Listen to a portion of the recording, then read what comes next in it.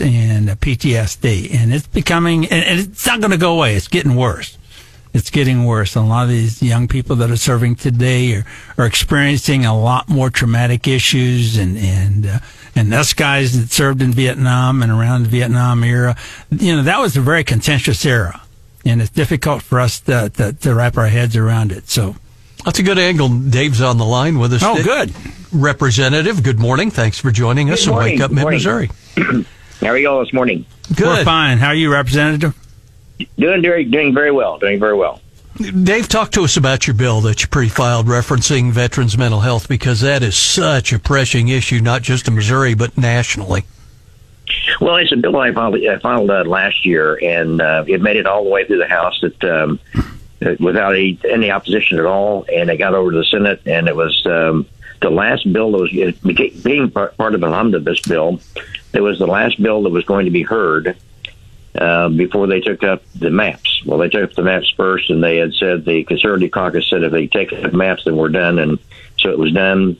But what the bill does, it really puts it I guess forces, is not a really good word, but it has the Veterans Commission give an annual report to the General Assembly as to what they're doing to stem the veteran suicide in the state of Missouri. We rank, I said for a long time, we were number one in the country. We're not number one in the country, but we are number 4 in the country in veteran suicide. And that's a number that we don't want.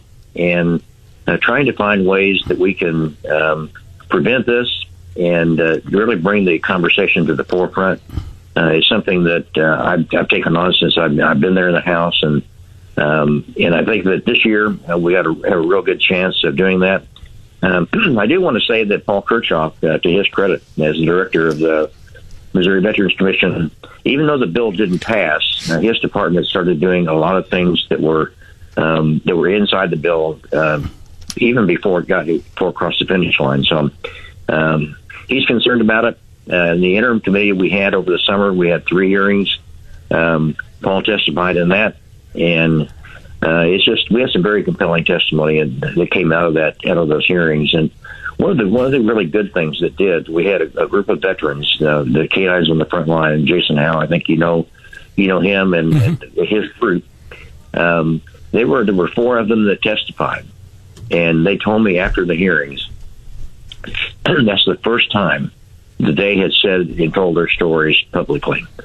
So being able to tell what's going on with you with PTSD and with TBI and some of these issues that veterans are facing, and being able to get that out and to talk about it is the first step in the healing process. Dave, I noticed this morning about an hour ago that you posted on Facebook, 22 vets a day surrender to their demons. May I please get 2 friends or family members to copy and repost on Facebook? So you're not only talking about it legislatively, but in real world, trying to get the information out to people. And I also wanted to mention that when the pandemic hit, the VA Hospital Truman over in Columbia instructed all their direct care staff and physicians to do wellness checks on all of their patients to make sure that they were doing okay. And this is an extension of, like you said, those people out there, veterans out there that may be having struggles and contemplation, and suicide might be one of them, that we can catch that early and maybe mitigate that. That's exactly right. And it's after hashtag 22 plus 2. And during COVID, the numbers I heard actually went up to as much as 25 or 28 plus 3. Mm-hmm. And the plus 2 and plus 3 are the active duty military that commit suicide. And I went to a seminar that the National Guard had back in October, and it was one of the most eye-opening things that I've ever seen. We had a room full of soldiers that were the suicide prevention officers in each unit. And but what the message that I received from there is that we've got to know our people. One of the colonels asked us, how well do you know your troops? And I know their name and I know what they do and that they're kids, but just really how well do you know them? And being able to recognize a change in your friends or a change in this case in the troops, but for a lot of veterans, in the veteran community, a lot of our brothers that we see at the VFW or the American Legion or DAV, and we can notice a change in them. And once we see that, and we recognize that, to be able to have the courage to step forward and say, you know, Hal, I notice there's something going on. I feel like there's something going on with you. Can we talk? And I'm here, and I just want to listen. Those kind of conversations are one that we need, that are going to start making a difference in all these guys' lives. Representative, we really appreciate you joining us, Brian, here at the Columbia studio.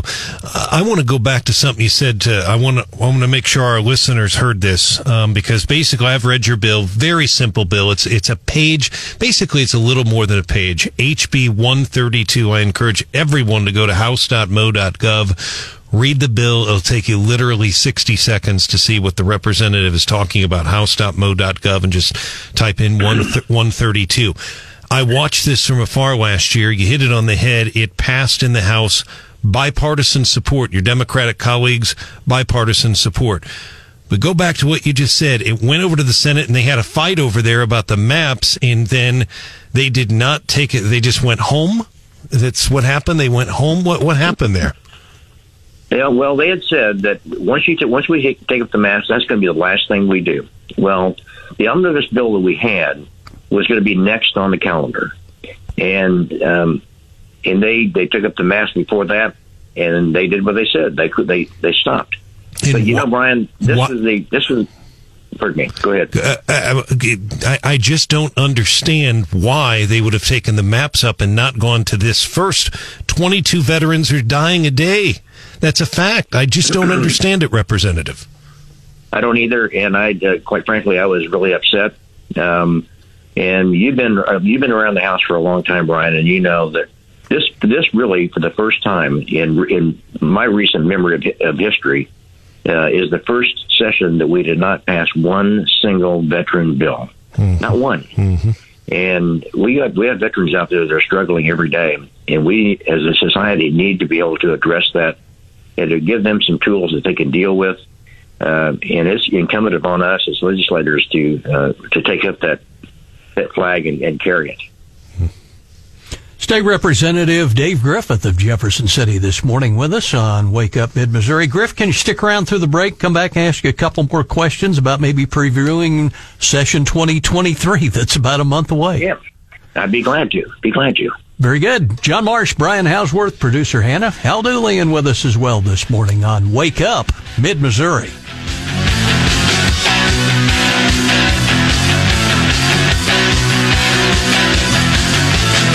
This is Wake Up Mid-Missouri, featuring Brandon Rathert.